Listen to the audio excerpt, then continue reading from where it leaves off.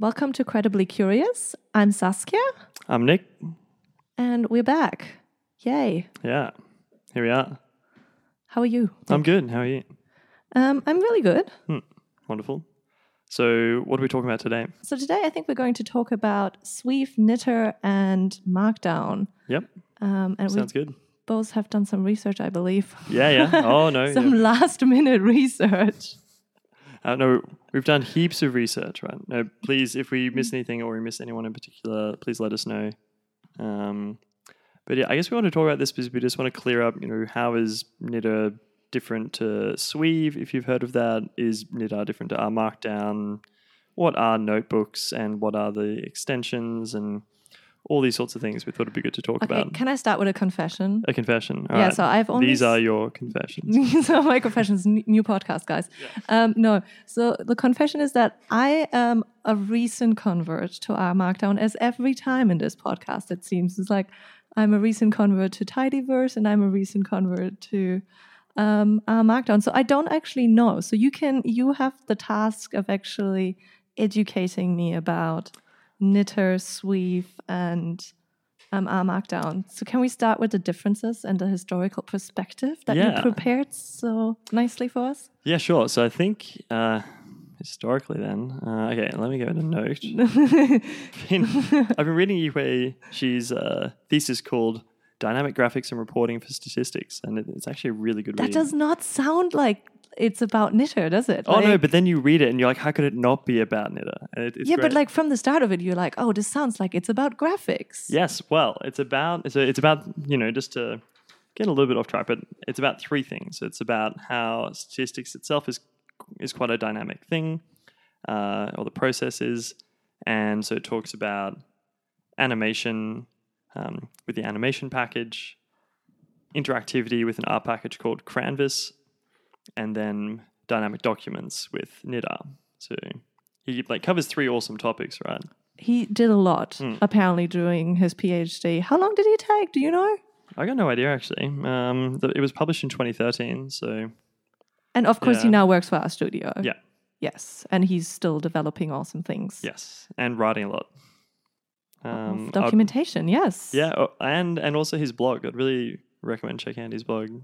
Yeah, we'll put it in the show notes as always. But yeah, I digress. So basically, if you want to go back to the historical points, so the idea of a rmarkdown document or a knitr document or whatever you want to call it is stemming from this idea from Donald Knuth called literate programming, which is that you put your text and your code all together in one readable document. One readable document. So that so basically you make documentation easier instead of having these awful sort of comments in your file that no one ever reads and that are very, very short and that don't make any sense. You actually have descriptive text around what you're coding. Exactly. Is that the idea? Yeah, so you have your text and the code and its output all together in one single document.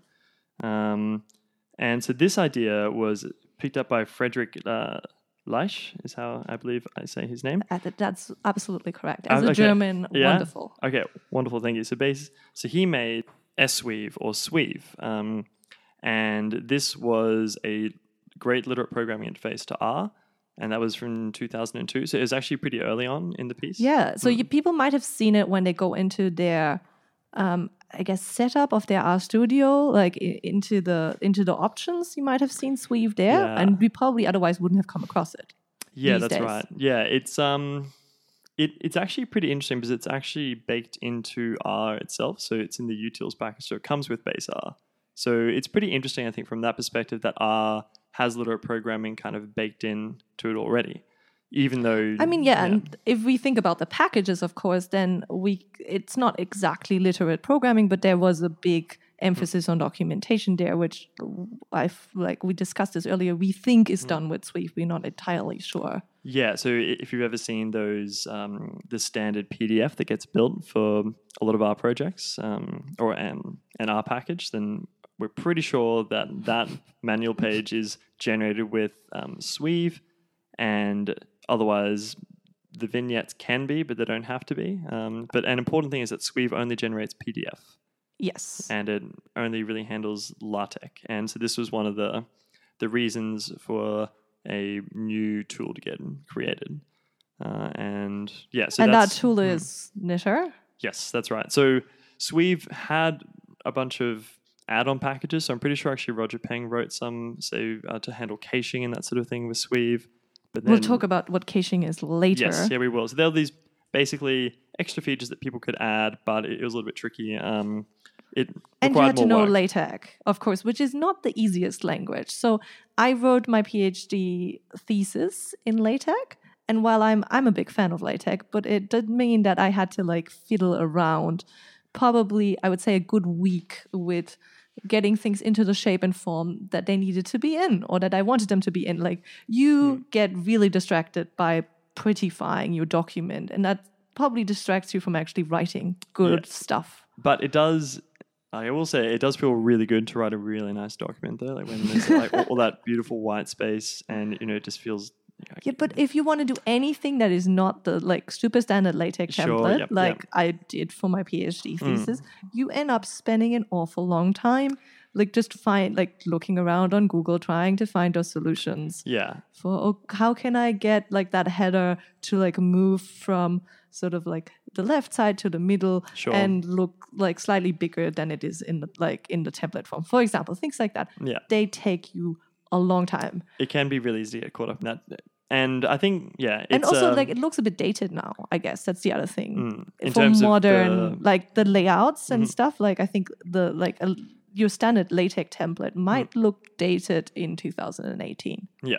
But, to be fair, I think it was written in the... Actually, I don't know when LaTeX was written. I'm pretty sure it was the 70s or 80s. Yeah, no, that's why it looks dated, I think. But it filled a really awesome need at the time, right? It's a super awesome language. And for anyone who wants to do a lot of, customization and things like this, or specialized things. Very precise typesetting, I think. Yeah, it's really... It's amazing. Yeah. So I was actually really surprised they actually use this at... have you heard of the Gradden Institute here in Melbourne? No. Okay, so Gradden Institute is an independent... effectively, so Hugh Parsonage, if you're listening, correct me. But it's... Or anyone else, but Hugh Parsonage works at the Gradden Institute, and he got the whole institute to switch over to using rmarkdown notebooks, and they actually write in LaTeX, and so they do all this reporting for things like how is housing pricing changing, is traffic worse in Brisbane or Sydney or Melbourne, say, and all the documents are done in LaTeX, and a lot of people there who are very used to working with certain typesetting. Or a lot of time in Word, if they're just doing the typesetting and they're just doing the writing, they actually really like it because it's so precise and they only have to work in certain documents. If someone has already defined the document, if you already have a template and you're just writing, it's like the best thing in the world. I think if you're making your own or then it can start eating away the hours. It's very easy to get caught in the minutiae of where's my figure floating to, or where is how can I change this dot point at this point, to change into numbers, or let's have slightly less space there. It starts becoming costly in terms of hours. But we digress. We digress again. So we just wanted to say, so just to summarize, so Sweave was into getting stuff into a PDF format, and then knitr was extending this really to all types of document forms. Is that right? We're no longer just talking about PDFs. That's right. So a really important part of this was that it allowed you to generate, say, HTML or PDF or all these other different types of outputs. Did I still have to write LaTeX? No. So the idea is that you could write it in other formats. So if you wanted to write it in Markdown, for example, this is one of the things he talks about in his thesis, is that it has this extensibility. And specifically, it talks about some other features, say the visibility of certain parts of the output. So you can hide or show the source code, which you can control, say, with the echo or the warnings. So you can control which parts are shown. You can actually have control over the graphics, say the type. So if you want a PDF or a PNG or both, so you can actually control the output of all your plots. And caching. So caching is automatically save and load R objects. So this means that if you have one particular part of analysis that takes a long time, you can cache it. Or as some people say, cache. I'm not sure if there's... I think, I've heard both, but I guess it's cache for this podcast. Yeah, that's right. Yeah. All right, so we're going to go with cache. And basically... it means that you can save the output for later, so then you don't have to constantly rerun something. And what else? Cross-referencing of code chunks. So this is really important. It means that you could reference like that happened in a chunk, say, for example, a figure or a table. So that was a really So big this is deal. by giving names to chunks, is that right? That's right. Yep. Yeah. So each. So, I mean, we will go through what the structure is in a second. So... and the last thing that I think is super cool is multi-language support. It's not just R, it's C++ or Python or even other languages that aren't yet defined. So, I mean, so knitr really improved the portability of one's document. Is that right? Because no longer did I just need to like output a PDF, and I need to write in R. Like all of a sudden I can write in other languages, not just R. And I can also start having formats like HTML, Markdown, even Word documents, crazily. Yeah, that's right. So this is sort of in part due to the fact that it was able to use Pandoc. So Pandoc is this converter, and it's like a universal adapter, right? So you can input one thing, say in Word format, and then you can output into a PDF or a LaTeX format or HTML or something. So you could take something in, say, LaTeX and convert it into Word, and that's how that works. So that's awesome. That's the magical part. That's the magical part. So, and also with the writing, so no longer did I need to write this complicated LaTeX code. So now we're switching from LaTeX to Markdown, so we need to talk about what Markdown is. So Markdown is, as it says in the name, it's a markup language for technical reporting. Really, that's what it was designed for.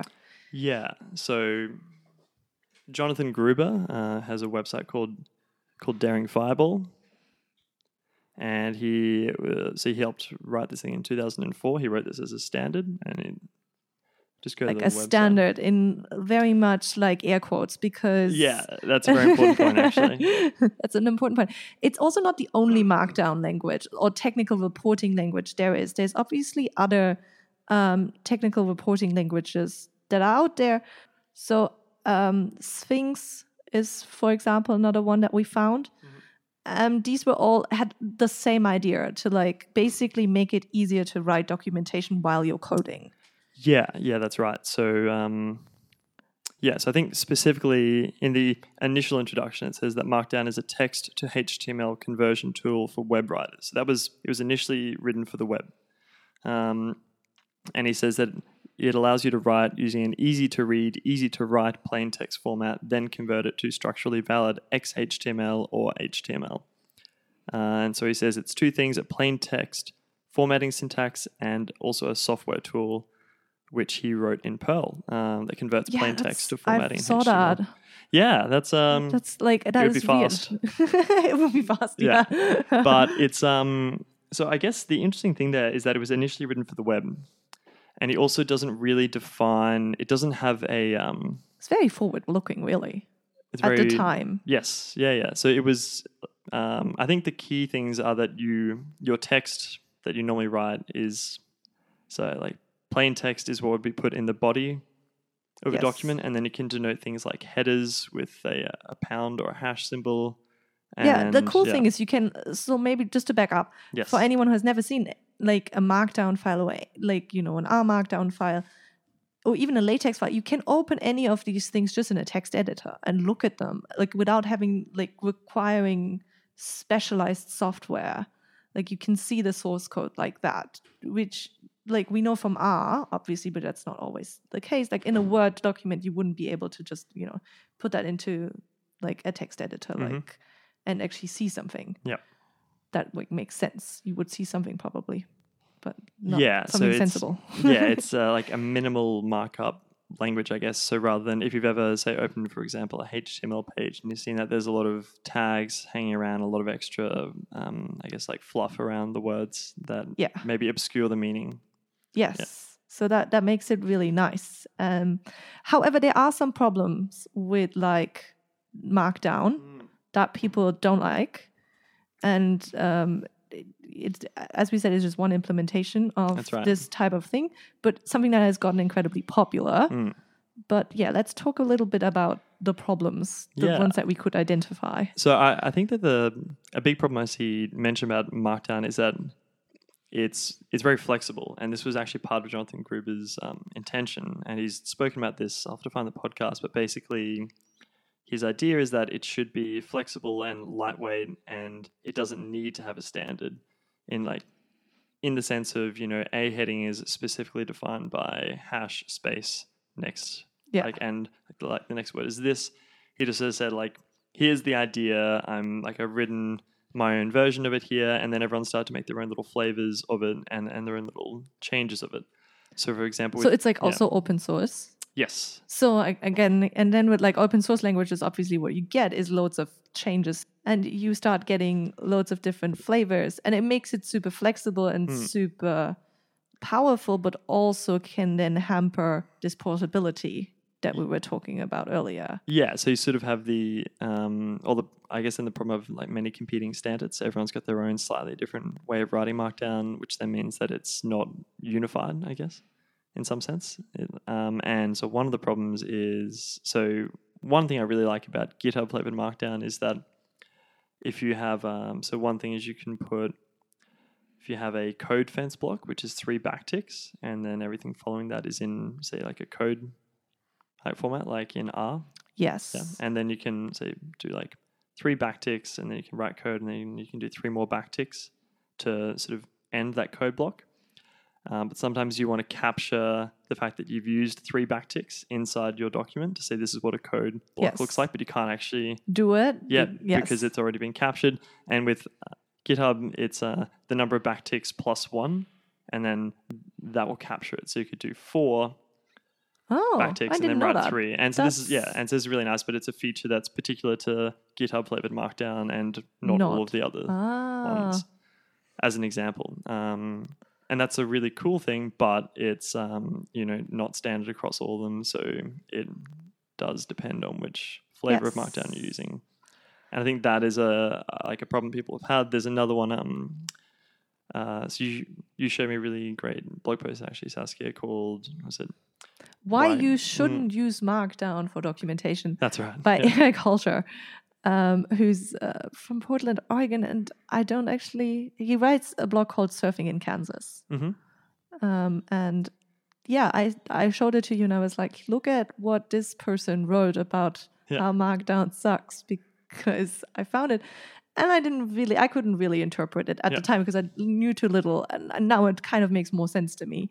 And I think it is actually a very well thought out blog post that is really interesting. I don't think his conclusions are necessarily right, you shouldn't use it. I think you should just be aware. Yeah. That's the potential problems that you can run into. But I think the problem with Markdown is it's become so incredibly popular that you almost have no choice. Yes. Than to use it. That's it. Yeah, it's, I think it's worthwhile knowing about the shortcomings of it, so you can sort of have a handle on, problems you might encounter and potential improvements, say. But yeah, as you said, everyone's using Markdown, and it's a really good thing. Yeah, no, it is great. So I think the other thing that he mentioned is lack of extensibility, and it's also something that is mentioned in the R Markdown book that I sort of read before this podcast. It's only just been released though, right? It's just come out this year. Oh, has it? The R Markdown book. Yeah. The definitive guide. Yes. Yeah. Oh, I didn't know that. Yeah. It's very great. He wrote it in 3 months, which is very incredible to me. But back to the lack of extensibility. So that's mentioned in the book as well. Oh, is it? Okay. And that's the idea that there is only so many different things that you can do with it. And then extending it becomes actually really hard. And you have to know other languages to do it, like CSS or like LaTeX or other things.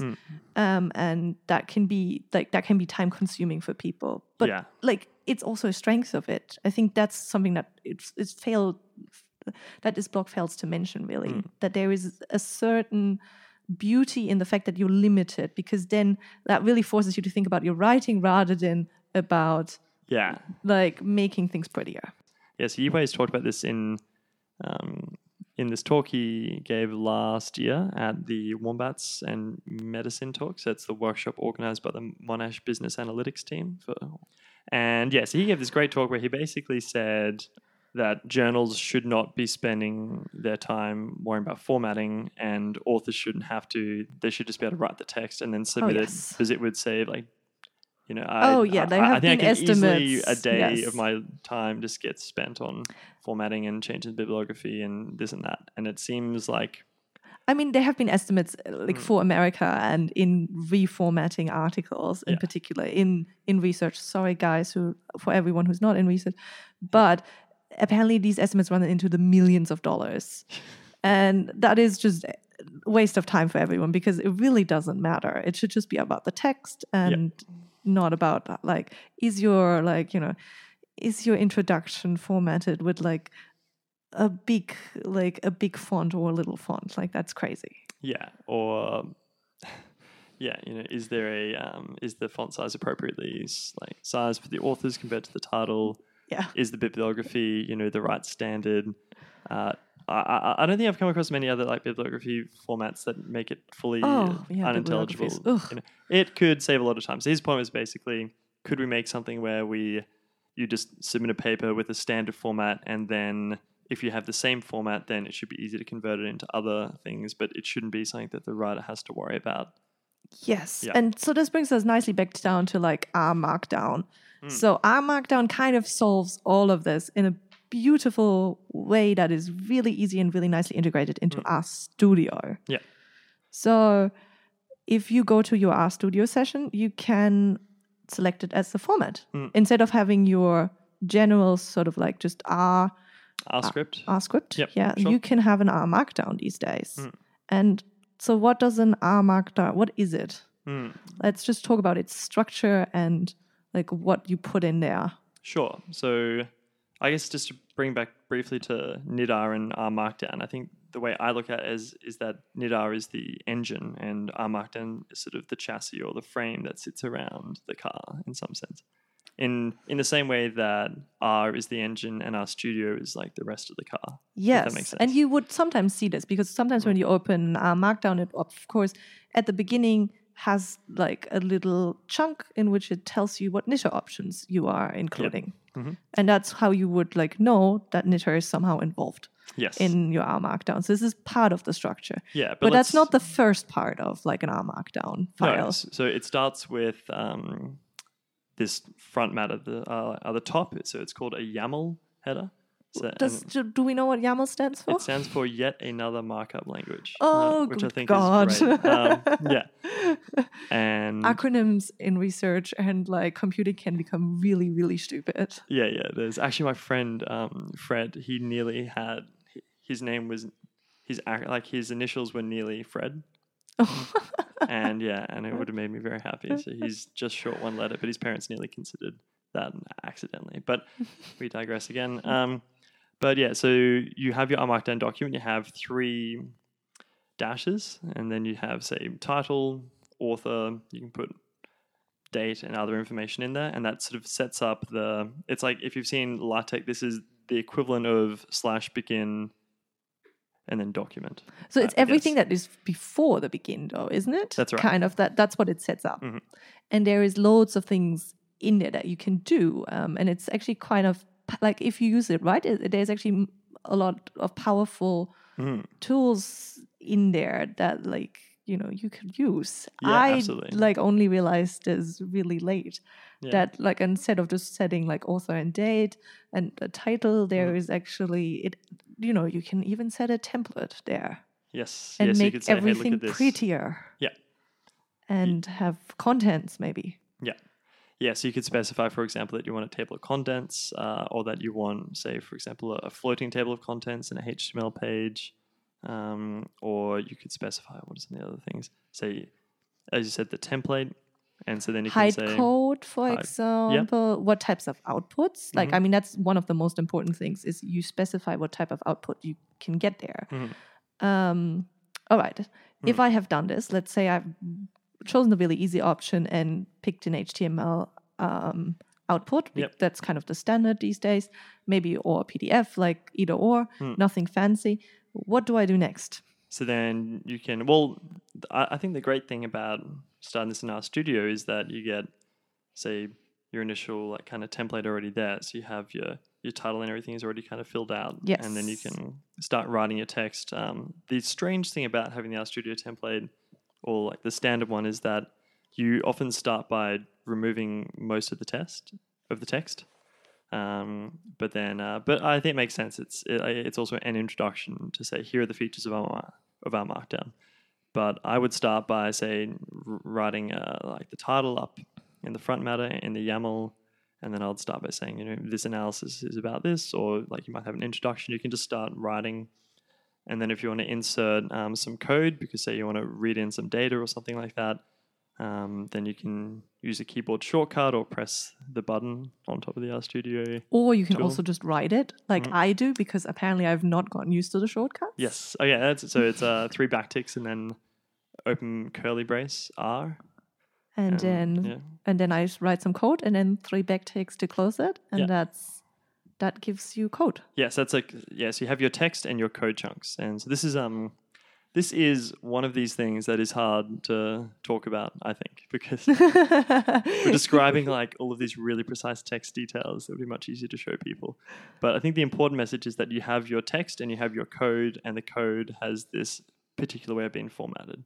Yes, it just needs like, you basically need to tell it, here is some code, and that's what it tells. Like, this is just the signal, here is some code, and if you are rendering this document, you need to do something here. You need to start evaluating things potentially if your chunk says that you should be evaluating it. Because of course you can also set your chunk to not evaluate. Yeah, so within your chunk you have these options, right? And you should always give each of your code chunks a name. And we'll talk about that a little bit more later. But it basically gives you some nice benefits later on. So you give your chunk a name, so it tells you a bit about what it's doing. So you could say read data, or read dash data, or read underscore data.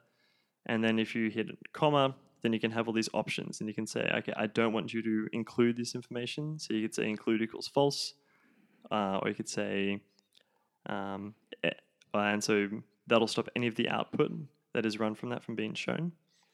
And then there's other options you can have. Say, for example, if you're making a plot in another chunk, you can control the fig.height or the fig.width.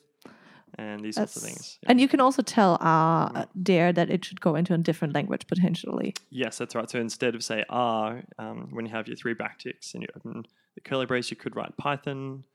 I think it's CPP or C++ for C++, or Bash, or other things like that. Or Julia. Yeah. And there's heaps of other options as well. And I think that's always being extended, what is offered there. Yeah, so you can actually you can even run Stata and that sort of thing. Yeah, and Stan. Yeah. Stan, like, for all of the Bayesians out there. Yeah, so, okay, great. So you write your Markdown document, and you can write your code, and you can specify options. I think some really great things are that you can actually set all the options globally at the start. In your metadata? No, in the first, or like in any R chunk, but usually at the first R code chunk.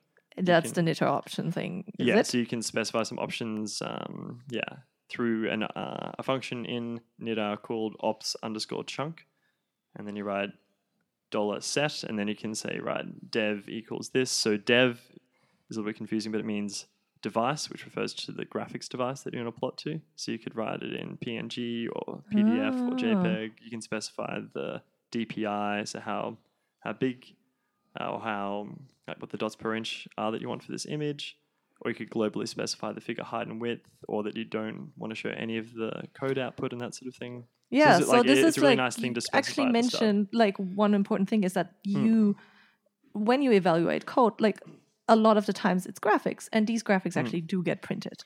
Yes.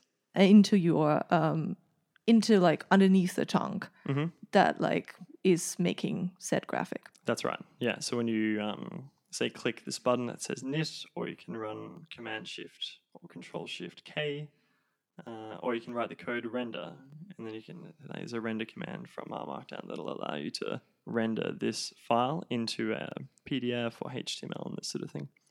So so like really 3 things. So like you can write your code, get some graphics, and write some text to describe what you've done.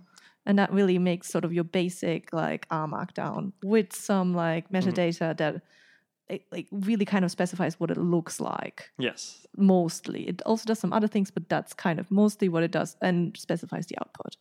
Yeah, and for me, this was a really, I was really happy when I realized that I could control all the different outputs. So say when I submitted to a journal and I submitted my figures and they said, we would like these in TIFF format, please. And I had no idea how to change it or anything. And so I went through like some really roundabout way of downloading like Inkscape and then like messing around in there, converting the format, But now you could say, for example, just change the device. Just like up top, and then everything is done. Yeah, that's it. And it's great. And it feels really good. Well, that obviously means all your analysis was in one Markdown for this paper. Yes. Which is, I mean, that's great. I wish I could work like that. It doesn't always work. And so actually this brings us on to the point of reproducibility, which I think is a really important part of why you have these things in one document. And, like there are certain trade-offs for having things in one document, but I think the reproducibility is a really good one. So every time you run the document, it's always going to go from the start to the finish. And so in that way, that this is reproducible. Yeah, and that like any changes you've made are going to be taken forthwith to the next like little chunks that you want to run, which is great. And that does work for a lot of people, unless you start having really big data, in which case maybe caching that we talked about briefly before is an option. Yeah. So caching, this was a new feature of knitr and sweave. So why this is important and why it's different. And so you could save the results of, say, reading the data, or you could save the results of some big analysis, so that when you rerun the document, it doesn't have to redo the analysis. Yeah, so it doesn't compute it unless you have changed something, and like the cache barcode or whatever it is actually like changes, and then it does reevaluate. Yeah, that's right. And we were talking about this earlier because I was having problems with caching because I'm using fairly large data sets. Yeah. And so it just kind of took too long and was also super annoying. But you said that what I didn't realize was that caching doesn't necessarily like keep the order, which I thought was interesting. So that means that like, when I change my chunk at the beginning, it only reevaluates that chunk, and then everything else that is still cached will remain the same. So I do actually have like, unless I specifically specify, is that correct? Or does R know that I've changed something and then like starts changing things underneath? The way that caching works is that you can specify if you want something to be cached or not, say for each individual code chunk, or you could specify it at the top and say, I want all of my code to be cached. So it says I'm going to save the output from each of these. And at that point, then it sort of takes a snapshot of all the text. So like it assigns that, I think it's technically a hash. It's basically just a long complex number or some like sort an of alphanumeric barcode number. thing. Yeah. Barcode thing. And then if any of that text changes within that code chunk, then that hash will change. And then when it goes through to run the document again, it will say, okay, so this hash has changed, and so I'll run that code again. But it only runs the code chunks that are different, which might mean, say, for example, if you update your data at the start, that might not necessarily trickle down to everything else. So you have to be really careful. You have to be careful, and there are some ways around it. So you can do cache, or you can say depends on, and then you can specify which cache, which chunk each of the steps of the analysis should refer to in the document. So this is again another reason to use names. So you can refer to the chunk by name. So you can specify cache obviously in your knitr options at the start, or you can also define it for every chunk that you want to cache individually. So there's like two ways of doing it. Or you can use autodep equals true, and then that will do a sort of a first pass at a slightly clever way, or a clever way of checking the dependencies of the code, but it's not guaranteed to work. But like it'll have a go, so that you can relax slightly. But so caching is really good, but it should be used with a bit of caution, I guess, because you could have a problem, say, where you update your data and then the rest of the document won't update. Yeah. Which is why it's a good idea to occasionally clear out your cache. And if you're in RStudio, there's an option on knit, there's a little arrow, and you can go down and say clear knitr cache, and this will sweep it out, and then you have to start again. So, nice. Yeah, it's always good to know. So that's a brief introduction for why caching is important. It's also important for why you should name all of your chunks, because if you don't name a code chunk, it gets called, say, untitled1, and then if you have another chunk after that that isn't named, untitled2, and then if you run your analysis, then that's fine, that's untitled1, untitled2, but then if you insert a new untitled chunk before the first untitled1, then all of those names get updated, and then they have to get recached again. So it can speed up your analysis. Now we are at naming. So is a good name for my chunk hello world, like space world? Is that a good name? No, so spaces are bad. I think spaces can actually work, but it can lead to some really weird behavior later on. And so underscores will work, and so will dashes. I use dashes because it allows me to quickly jump through each individual word by holding down, I think, Control or Alt. Oh, okay. Whereas an underscore gets treated as a whole word. And I think I remember reading somewhere when I first started using rmarkdown, someone said to avoid underscores. Now that we have like sort of the simple rmarkdown structure, let's go to the most important, like, or most popular output formats that there are. So it's like very diverse, actually, super diverse, and like always extending as well, as we already said. So one of the, so we've kind of started with reports. Reports are one, obviously, and like interestingly with reports is you can actually automate them as well, which is something that like is only really available when you look at rmarkdown. So in terms of the reporting and the automating, you mean? Yeah, so you can like, and I think we had a really interesting introduction to this at the USAR conference, where like, I can't remember her name, but you might be able to remember her name. The girl that talked about the Great Barrier Reef and doing the reports. So that was Amy Stringer. Yeah, so Amy had a really cool use case for automated reporting with rmarkdown. So she has a ton of data from the Great Barrier Reef, but heaps of images, right? Yes, so many images, and she has these like slightly automated reports. But when her collaborators look at these reports, they're not interested in everything. They don't want to see like the entirety of the Great Barrier Reef. They might only be interested in a very small region.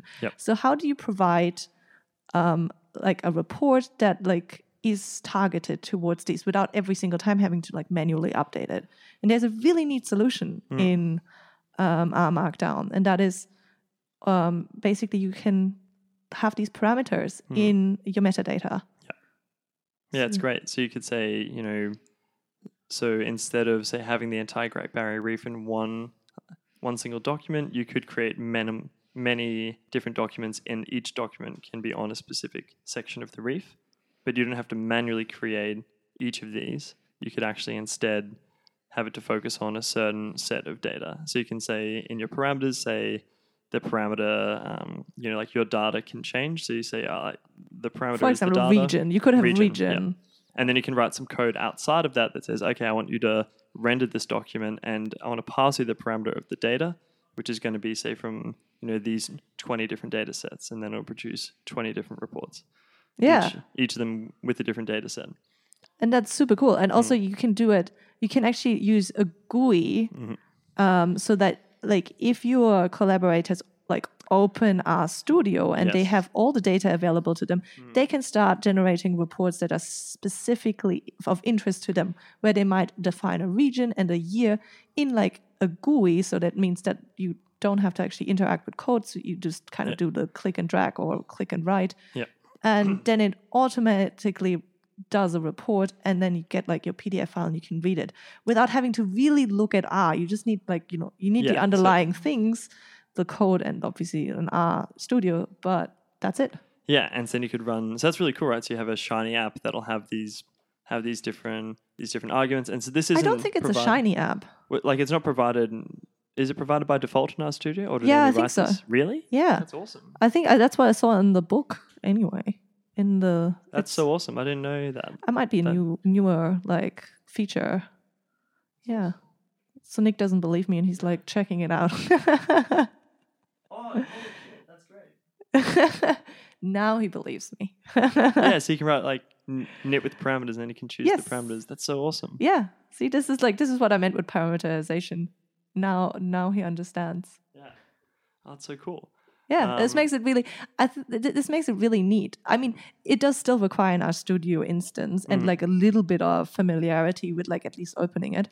Yeah, but it does really sort of get away from like having them code anything or having to generate those 20 reports, as you were saying, like before, because you can just generate one of them, like one sort of big one once, and then give that to your collaborators, and then they can actually do the programming bit, like not the programming bit, actually the evaluating bit on their side, and that sort of might take like that's really a neater way of doing things, much more efficient, really. I'm so I think but like I think in I Amy's taught Nick case something, by the way. Yeah, well I think in Amy's case that she had to do some data munging to make that work right with the years. And that yes, sort of thing. I think it might not have worked in her case yet, but like this is a neat solution to this. But it's and so like it means that someone doesn't need to know about generating reports. They just know that they want to select the region and the year, and then they can get the report that they want and then look at it, which is awesome. And it means, say for example, that if you have the same analysis for many different data sets, then you can say report those automatically. Or it also means, if we go back to the first example, that if you run your entire analysis with a data set and then someone says, oh, I got some new data, can you run the analysis again? Then you don't have to go through the pain of recreating and copying and pasting all of the pieces and the graphics and the tables and everything. And another thing I don't think we actually touched on is inline. Oh, yes, we forgot about that. Yeah, so damn using it. inline. So inline refers to putting something within text in this case. So you could, say, refer to the coefficients from some linear regression model or something like that. And or how many fish you have in the region. Yes, exactly. So you could be like, there are this many, and then you can write backtick R, and then say, I don't know, n row of your data, and then backtick, and then it will say there are this many of these things. And there's actually a package called English that will convert any number into words. Well, I'm not sure that you would want that, but sure. Yeah, but say for example, if you had some style guidelines, say, from a journal that didn't want you to report numbers over a certain size. Yeah, okay, yeah. You could write a neat R function that would evaluate it just in case it is like less than 10, let's say. Something like that. Yeah, no, that's cool. Yeah, so it's pretty neat. And so that inline output, I think, is so and that's feature. super. That makes it super powerful for like these types of automated reporting. Yes. I think. I mean, I also use it when I write my documentation, but like especially for automated reporting, I think that's the way to go. Yeah, really. Absolutely. Well, that actually brings me to like sort of the next part of a different output. So reports. We also have books and articles. Yeah. So this is great. With Bookdown. Yeah. So you can. So I think Bookdown is really. It means that you can write, say, instead of a document, you can write many chapters, or like instead of a single document, you can have many chapters, and you can put them online in HTML, and it's just awesome. And there's some great like recent examples. There are statistic books written with Bookdown, including Rogers, that like are provided for free or really, really little money. And they are HTML. They're kind of live documents as well, which is nice. So they get continually updated. And sometimes, I mean, they are on GitHub and you can contribute, which is beautiful. Yeah, so I had this really funny problem where I was running a reading group for Advanced R at the same time that Hadley was updating all of one section that we were reading. And so every week we would come through to reading the book, and we all got slightly different content because Hadley was working on it that week. And so... And it was just a bit confusing. It was good though because he was improving it, but it was a funny situation to be in. I think it's great because it means we as the consumers get much quicker access to these books, even if they're not perfect yet. But we can start learning earlier. Yeah, or we can, as you said, you can contribute back on GitHub. You could say, "Oh, there's a typo," or like this doesn't really make sense. I've got an idea for how to communicate that, as an example. And so there's an option, I think, on your GitHub book. So on Bookdown, where you can specify there's a little pen icon on the top, and then you can click on that, and then that'll take you to making a change through a pull request on GitHub. That's so that's basically editing. Yes. In the old-fashioned sense. Yes. Yeah. Which that's a neat little thing to have on top of like all this very complex machinery that you get these very old-fashioned things. But it's good to say, for example, a PhD student can write their whole PhD thesis. So in Bookdown, or you can write your textbook if you're writing a course, for example, and you just want everyone to have the content.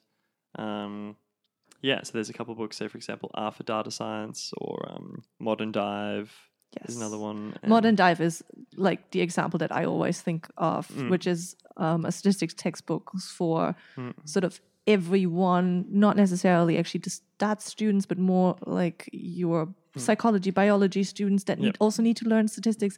And it's really trying to gently ease them into statistics with this book, and in a tidy verse fashion, and it's all written in Bookdown. So that's and so you can take this one output in this markdown format, and you can say have it as a document, or you can do some very minor tweaking, and you can have a book. And so, I think that's like a really, I don't know, it's kind of like you get so much for free in some sense, and it's kind of hard to, I know, like I find hard to, like, I want to emphasize how awesome that is, It's so, I don't know. I think it's great, and especially for people who have written longer documents with Word, maybe you would appreciate how fast like these documents remain, because they're all text-based. Because with Word, like once you like start writing longer documents, they do tend to crash, or you start inputting like math formulas or more complex things, which obviously LaTeX and Markdown all support. It you get these really lightweight, still pretty lightweight documents that don't tend to crash. But so there are these other outputs we can have, and so you could write, say, for example, your slide deck or your presentation. Well, yes, so that's the to mention also obviously articles. Yes, articles, yes, you're right. Yes, would you like to talk about that? Well, actually, I have not much to say about articles. I think it's just a really neat feature. Like citations are obviously something that can be done really easily in R Markdown. You can integrate your BibTeX formats in so that's BibTeX is just a way to reference, like really easily reference papers or books, like any academics have to do. There can be a lot of editing depending on journal formats and so on. And so Bookdown, BibTeX makes that really easy, and it's nice that that's integrated and you get that for free. And also there is nice integration with R Markdown and Overleaf. Overleaf being a tool that you can use in order to collaboratively work on like LaTeX and Markdown documents. I think not even Markdown, it's like rich text documents, which is just another format that is also provided in R Markdown. Yes, that's with so Overleaf is sort of like or the way I've had it explained to me is it's like Google Drive but with LaTeX, and you can work with other people. So like you could share it with like your co-authors, and then you can write it in the right format for a journal. So there's loads of templates like already included, and that's kind of like mostly LaTeX based, but like there are nice integrations with R Markdown, and we'll include some blog posts. Okay, great. On the show notes. But just back to the articles though. So you can there's the articles, so just not AR but just R. And then TICLES, so that's a package. That's a package by RStudio, and that allows you to say specify if you want, like I want to write a paper in the format of say the Journal of Statistical Software and that sort of thing, and all these like Elsevier general format and that sort of thing. And there's also Papaya, which is also a package that does articles, and really? I think that's APJ style articles. Is that right? Something like that. But anyway. Yeah, slides. Let's go to slides. Something that you are very good at, and I have never tried. I think I saw it the first time when I went to the user conference in 2015, and I've already talked about that. But I saw Slidify there for the first time, and it kind of amazed me that you could produce slides with R. Yeah. So when does it make sense to do this? What are the maybe more recent options? How do you do it? Like all these questions. Yeah. So writing an R slide deck in a similar way. So you could actually do something kind of similar in LaTeX. You could have Beamer was the like this LaTeX package that would allow you to convert something into a presentation format. I think it comes from the fact that Beamer means like it's like it's the German word. It's the German word for projector. Yeah. So that's where it comes from. And so the idea is that you could have your paper. Can I just say that like we see a lot of LaTeX Beamer presentations still, and sorry, they are slightly awful.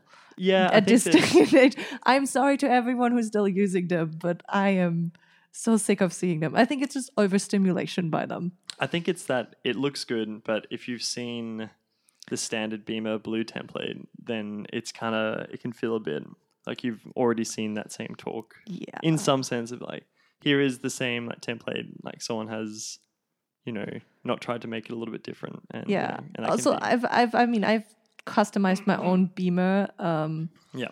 Beamer template into like a Barbie themed style. Oh, really? Once. Yeah.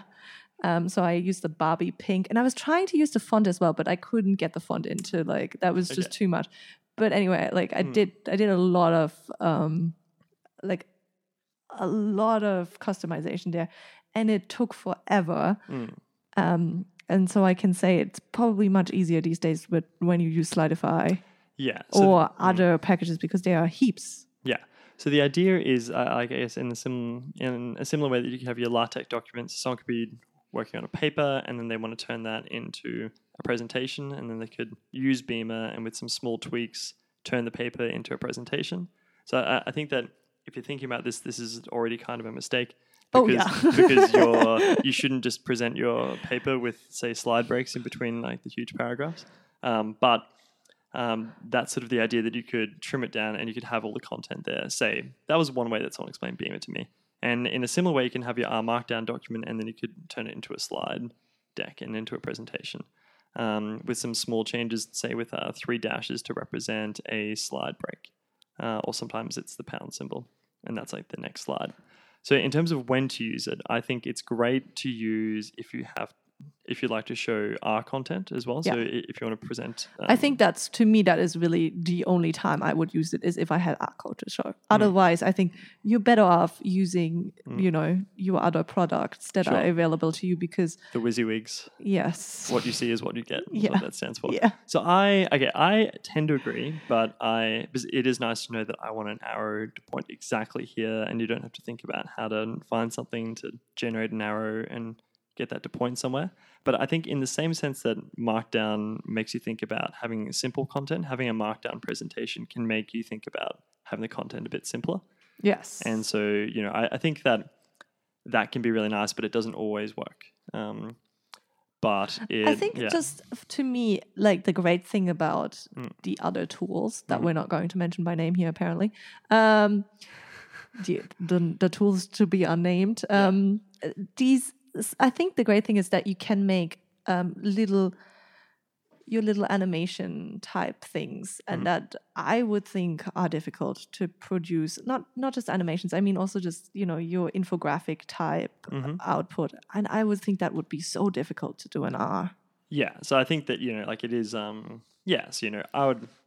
Like, I agree with you, and I think that So I've actually written a blog post about this, actually, about the how to write. There was a really great talk or slide deck that was shown that was, say, key points for making a good slide deck or good presentation, and then I talked about that in the context of what I prefer to use and how that works with our Markdown. And so we can put that in the show notes. But I think the important thing is that you can make a slide deck, and I think that it actually has a lot of power. And there's been some really great ones. Say about Emmy Tanaka has got a really amazing slide deck. Yes, she did present at the R Ladies last week and in Melbourne. And she had this beautiful template that is she will actually make available for everyone to use, and it soon. I think she needs a little bit more work. Yeah. But yes, there are beautiful ones out there, and I agree with you. The templates, they really. So but the point is that there's you can make your Markdown document into, say, a book or into a slide deck presentation, and then you could also do something with, or you can turn it into articles, or you could turn it into a blog, I guess. Oh yeah, so like this is what Emi Tanaka Oh, at the yeah. R Ladies actually talked about. She talked about Blockdown, which is awesome and really simple. And it basically means you can build a website with Hugo templates. So that's just, I guess, like a type of language for making websites that has loads of templates Yep. out there. And that this Blockdown essentially is a sort of like borrowing in order to like integrate like Markdown language into these Hugo templates, and then convert it to Hugo language, and then you can publish it as your website. Yeah. And it makes it really, really simple. Like there is really only 3 or 4 steps involved in getting your website up. Yeah. You would know better than me. You have a beautiful website using Blockdown. Well, I think there's this funny thing where you're like, I just want to change that line to be a dotted line, and then it's like hours go by, and that's what she said. She said when you try to do any customization that's outside of the template, it takes forever. But you can get started up with something like out of the box really quickly. And I think one of the great things is that I went through this whole like world of pain about 3 or 4 years ago, where I wanted a website where I could generate our content and then make it run, and then have my images and my code like nicely highlighted and everything. And it was just like this nightmare of, I used a thing called Jekyll, and then I like eventually through some roundabout things and like reading a lot of blog posts, I found some people had written some really good documentation on how to do this with R. And but now with Blockdown, it makes it like much easier. What you can do in an afternoon with Blockdown would have taken, like days. Well, days as someone who knows nothing about Bash or anything, or like any CSS. CSS or HTML. Anyway, but it's so it's really cool, right? So you have a similar kind of format, right? You can have your rmarkdown document as an individual blog post. And then you could share, say, some research that you're doing or something like that. If you want to share a summary of your research paper, or if you just want to say, here's something cool in R that I wrote. And that's why we have so many blogs, I think, as well about R, because it has made it so easy. And that's great, because that's really where people find a lot of code, and outside of maybe GitHub. And it's also well documented code, and people really go through their thinking on why they want to do certain things. And it really helps understanding, I think. Not just understanding for the person reading it, but also for the person writing it. Absolutely. And I also think that blogs are this great thing where it's a really great way for people to engage with the community, where if they feel like they're still trying to find a voice, or they want to sort of like be more involved, you can write a blog about something that you're doing or a problem that you had and how you solved it. And these are really valuable things for the community. And that's where like a lot of error messages I find often the most useful ones will be Stack Overflow or a blog post where someone talks about this. Or just like you find really good ideas of what you could be doing with the next sort of graphic that you want to build. Yes. And I love blog posts. Also, I wanted to mention that Amy actually called you out at the Our Ladies Melbourne talk, and said that you were someone who could give advice in Melbourne because you have a very beautiful Blockdown. Oh, really? Yeah. Did she say that? Yeah, you were one of the great. You were one of the great examples. Oh, that's nice. Yeah. Well, I just borrowed of Yue, and then he, Oh, that's cool. Oh, good. No, you got a shout out. Hi, I'm Emi Tanaka. I'm going to talk a little bit about Blockdown. Blockdown is great because basically it streamlines your rmarkdown document to easily publish it with a website. So get started with Blockdown. So there's also going away from the slides, there's also an interactive component. And that's really interesting, and obviously probably where most of the development currently is happening in the R Markdown space. And maybe let's start with notebooks, which is one of the interactive components. Yeah. And that probably recently has gotten a lot of... controversial, controversial. Hot. I thought, we were talking earlier, and we were saying, maybe it's the Manhattan effect. So it's like a psychological phenomenon where you start seeing things that are related to what you're doing or what you're thinking about everywhere. And that's what it felt like for me in the past few weeks, like researching R Markdown. It started popping up everywhere, and notebooks in particular. Yeah. So controversial. It was, I think it started because of a presentation from someone at PyCon, which was called, I'll just get it up. It's called why you shouldn't use Jupyter notebooks, I think. So notebooks is an idea that is borrowed from Jupyter notebooks. So this is obviously a Python.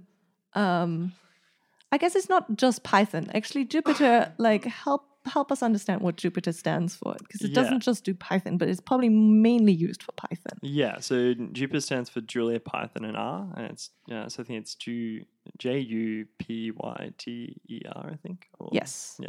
And it's the idea that you can basically you have these chunks of code, and you also have text around, so very similar to rmarkdown, and you can start interactively evaluating them and then saving what you've done straight away without having to do this knitr step that we talked about with rmarkdown, where you reevaluate everything. Yeah, so I guess part of it comes from the idea that you would be writing, say, a lab notebook, and you would be writing notes, and so you'd be writing down, and as you do that, you're not going to rewrite the notes again. So it's as you run your analysis and you run each part, then you can share that as, say, a HTML document, and then and I think the other thing is that inside that document, it embeds all of the images and everything in there. Yes. So then you can share, say, a document with someone, and it's just one file, rather than, say, because if you share just the document to someone that is just the Markdown document or just the HTML document, but it doesn't have any of the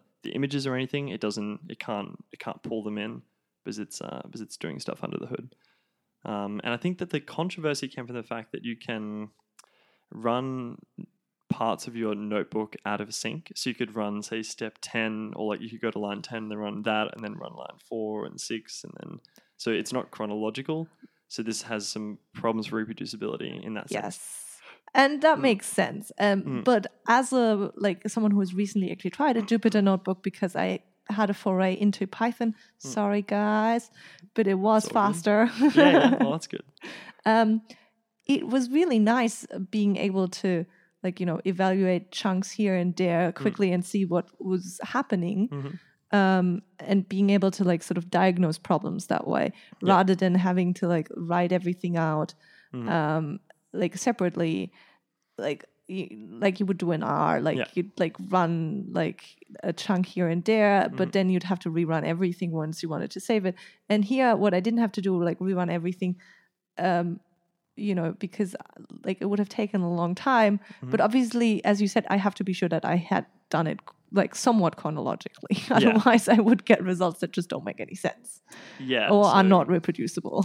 Yeah. So this was, to me, I was a little bit confused, because I think, for me, I feel like I'm using a notebook when I use our Markdown in our studio, but I'm actually not. It's a specific format that you have to select. Yes. So you have your R Markdown document, or you can select to build a notebook, and the notebook has this feature of sort of, I guess, preserving things as you run them, as you were saying.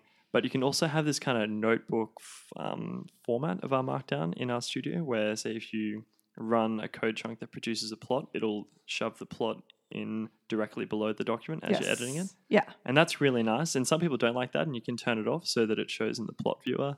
But it also does nice things, for example, where if you have your LaTeX output, say you want to put in an equation, it'll show the equation and exactly how it looks directly below, which I think is super nice. Then you can actually make sure that you're writing the right equation and you don't get some annoying math that's error. amazing. I had no idea that was possible, because that's really cool, because equations are notoriously hard to get right. Yeah, it's pretty frustrating when you run an entire document and then it's obscure LaTeX error. And you're great. So let's go back to the controversy, because the controversy, as you said, was started by a presentation and then was taken up by Roger and Hillary. Was it on not so standard deviations? Not so standard deviations. Oh, really? Not on not so standard deviations, but they were both tweeting about it. Okay. And they both don't like notebooks. I see. Okay. So this is So the presentation that was presented at PyCon, it's called "I Don't Like Notebooks" by Joel Grus, Grus, and we'll put that slide deck in the show notes. But I think I'm actually really happy that he gave this talk, because I feel like it's really important for people to be able to have a voice to say, I don't like this thing. And, it shouldn't, even if it's a small voice, it should still be able to be heard. And he's got some pretty good points. And then this gets picked up, like you said, by Roger and Hillary on Twitter. Yes, so and then becomes. So Roger said, I think notebooks encourage putting everything into a single document, but that goes against clear communication and developing a coherent narrative. of an analysis, which I think is correct, but that's probably at the communication step. Like he is, I think, thinking a little bit too far ahead. If I'm still doing like if I'm still sort of in an exploratory state, which I am often or almost all the time, like I might not want to like, I'm communicating with myself rather than with another person. And that is obviously different, I think, to me. So like what I value in when I communicate with myself is efficiency. I like fast computational times because I'm trying lots of different options. And it's like, I'm valuing like plots being in the same sort of document and not having to recompute everything.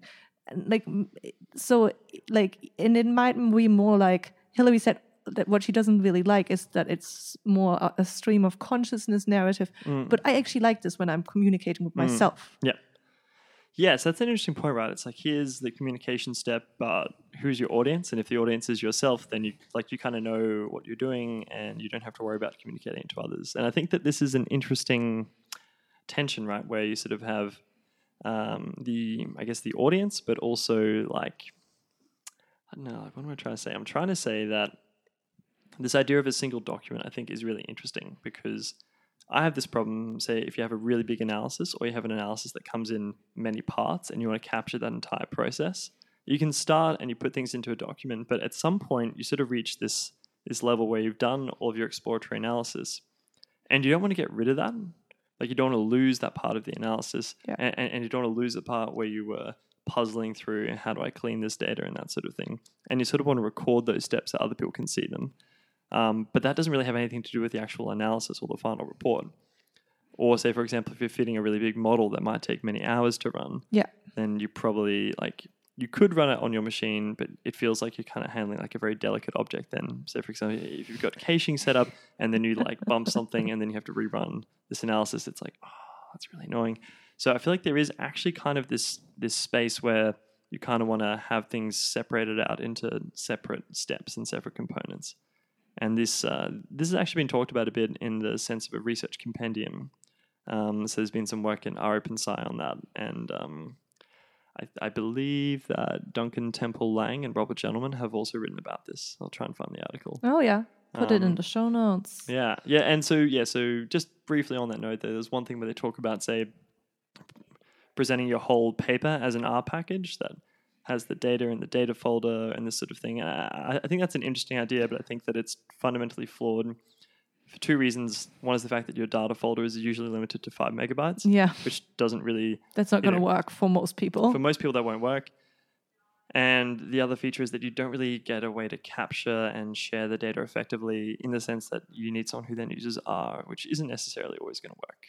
Yeah. So anyway, that's my rant. That seems really fair. Like, I just thought it was really interesting because I have actually really come to a lot of notebooks and I still split like my notebooks into separate things because for me it's like this is one part of the analysis is long and it's like has a clear end to it and I want to capture that it's like in itself like one coherent analysis. Yeah. And then like I might use things from that analysis into the next sort of like for me coherent bit of the analysis. Yes, it does use some results that I've generated before, but it still produces like one other result, and it just helps me to like structure what I'm trying to do. Yeah, I know I could do it all in one notebook, but because it's like a lot different computations, it's like easier to like split it out and somehow save an intermediate result at some point. Yeah, and I think it comes back to, again, like whatever works for you is probably the way you should be doing it. It like a lot of these times, these conversations feel a bit contrived because in the end, like as long as it's like reproducible and you are linearly running your notebook and so it keeps you keep with reproducibility and you also like, have text that logically makes sense for someone to read and like you clearly label this as the first document you should go to and that's the second, then what does it matter in the end? Well, I guess it matters from, just to take the contrary position that I think that like it's really important that you run those notebooks from start to finish because otherwise you don't know. Sure. Yeah. But I think then that you you have to kind of separate out that process. And there's been a bit of work done by this. So Peter Baker's done some work on this on the dry workflow. So he gave a really cool talk last week at the He was also at Australian Stats USAR. Conference. And he was at USAR. I think he might have presented on that as well. Yes, he did present on the dry workflow. Oh, I did? Oh, good. And then... But he also does a lot of separation of his steps and saving of intermediate results. Yeah.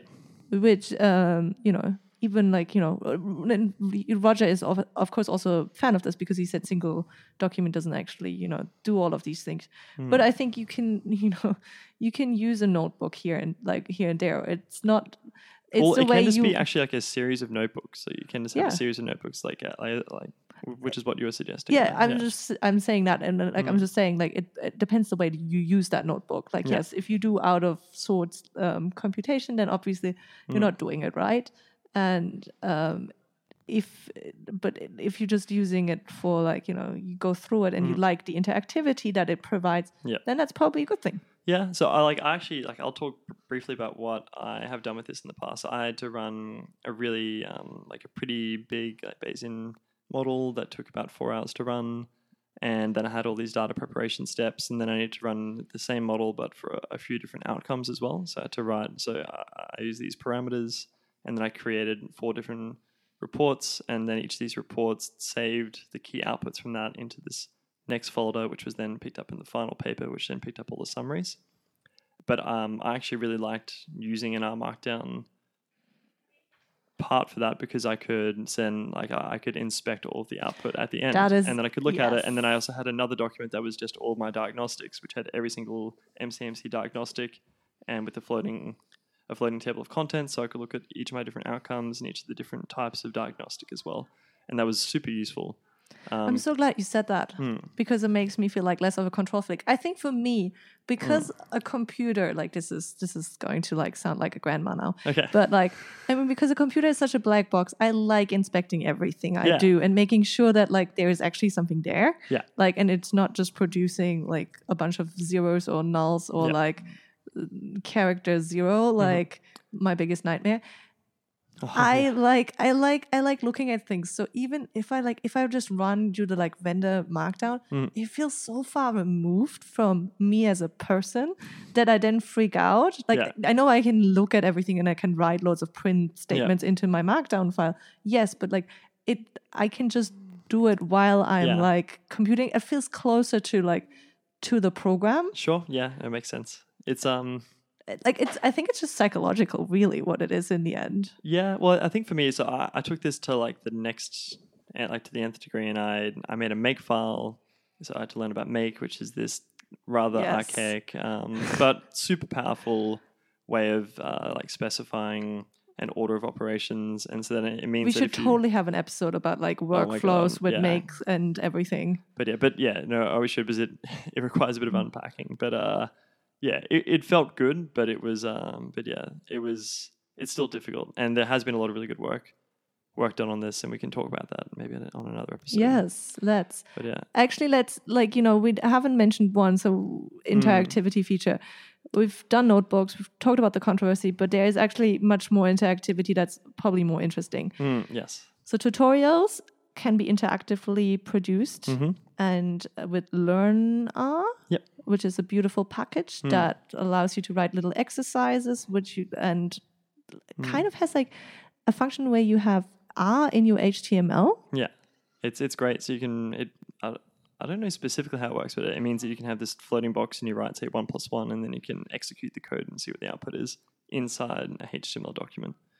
That's super good. Super good. So you could get people to practice, say, an exercise or something, or choose from a set of multiple choice questions or something, and then you can tell what output you want, and you can even evaluate whether they get the right answer. That's right. So they're actually also working on a way of recording that information as well. So Garrett Grolman's working on Grader, which helps with that. So I think that's still under development, but really exciting though. That right? is super exciting. I think you can imagine a book, right? Yes. And you have exercises at the end of the chapter, and then you have your Yeah.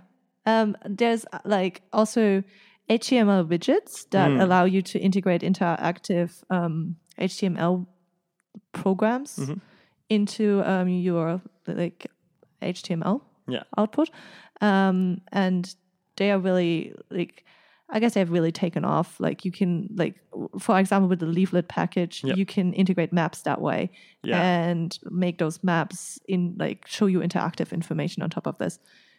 And I guess Plotly is another one where you have interactive plots. You can also do Shiny, but that's actually not that great, I find. Oh, really? Yeah, it's like embedding a Shiny app inside a document. Yeah, so the problem is when you do this, you can't really save that because you need to still have an R instance running in the background. Yep. So shipping that to your collaborators isn't really an option unless they have R and all of the stuff that they need to run this, like all the packages and all the... I wonder what happens if you run Shiny inside a notebook then. Would it embed it in there? They'd still need to have R, surely. I think the same problem. Yeah, same problem. Yeah, same problem remains. So, it's interesting, but not what you want to do. But then there's, say, Flex dashboards, which is like another great example. Which you came up with.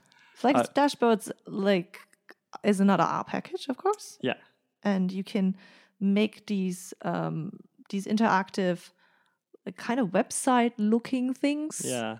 That tell you maybe something about how much use you're getting for a certain program or like your server. Like I think it's a lot of the time is used for how many people are currently running things on this server. Yeah. Is it about to crash? Yeah. So you can imagine, say, like a document, and then you can divide it in half. Like so you have half like lengthways and then half widthways, and then you could have, say, like 4 quadrants then of your thing, and you can have one that shows plots of, say, like number of people at a site, and then another one that shows, like, say, where they're from on a leaflet map or something like that. And so you can sort of divide up your document in in a way that isn't, say, like something that would read top to bottom, but would read like a dashboard. And I think that's super good. People have actually used them for academic posters as well. Oh, I haven't seen that. That's really awesome. Cool. Yeah, that's a great idea. Yeah. So you just print it out afterwards? Yeah. Or is it like an interactive poster? Yeah. So as an interactive poster, and also there is a way to get them to print out as well. There's an R package for it, I believe. And yeah, so I think I saw a friend print one, and then they had a problem because when they printed it, it printed the scroll bar because that was, so it was kind of That's fun. Hilarious. Yeah, but that's a great poster. Where the scroll bar? It was good. So we've covered slides, blog down, learner. Okay, so welcome to Puzzle Time. This is the new section of Incredibly Curious, and this puzzle is contributed by Miles McBain. And the puzzle is, what is the output of the minimum or the maximum of null in R? And also, what is the output of NA and false? That is NA ampersand false and NA ampersand true. Are they the same? Are they different? And that is the puzzle for the week for Incredibly Curious. All right, so that's it for this time. We'll be back, hopefully. And just to say, as always, please subscribe, rate, and review. That really helps. Yep. You can also email us. Yep, at crediblycurious@gmail.com. And, of course, follow us on Twitter at Credibly Curious. Mm-hmm. You can also follow Nick and me on Twitter. That's probably the easier way to get in touch with us. Yeah. So I'm at Trashy Stats. It's a great handle. Thank you. Yeah. I'm at NJ_Tierney. And also, you can DM us on Twitter. So we'll take any questions and any feedback, of course. And that's it for this time. Yeah. Thank you. Thanks. Cheers.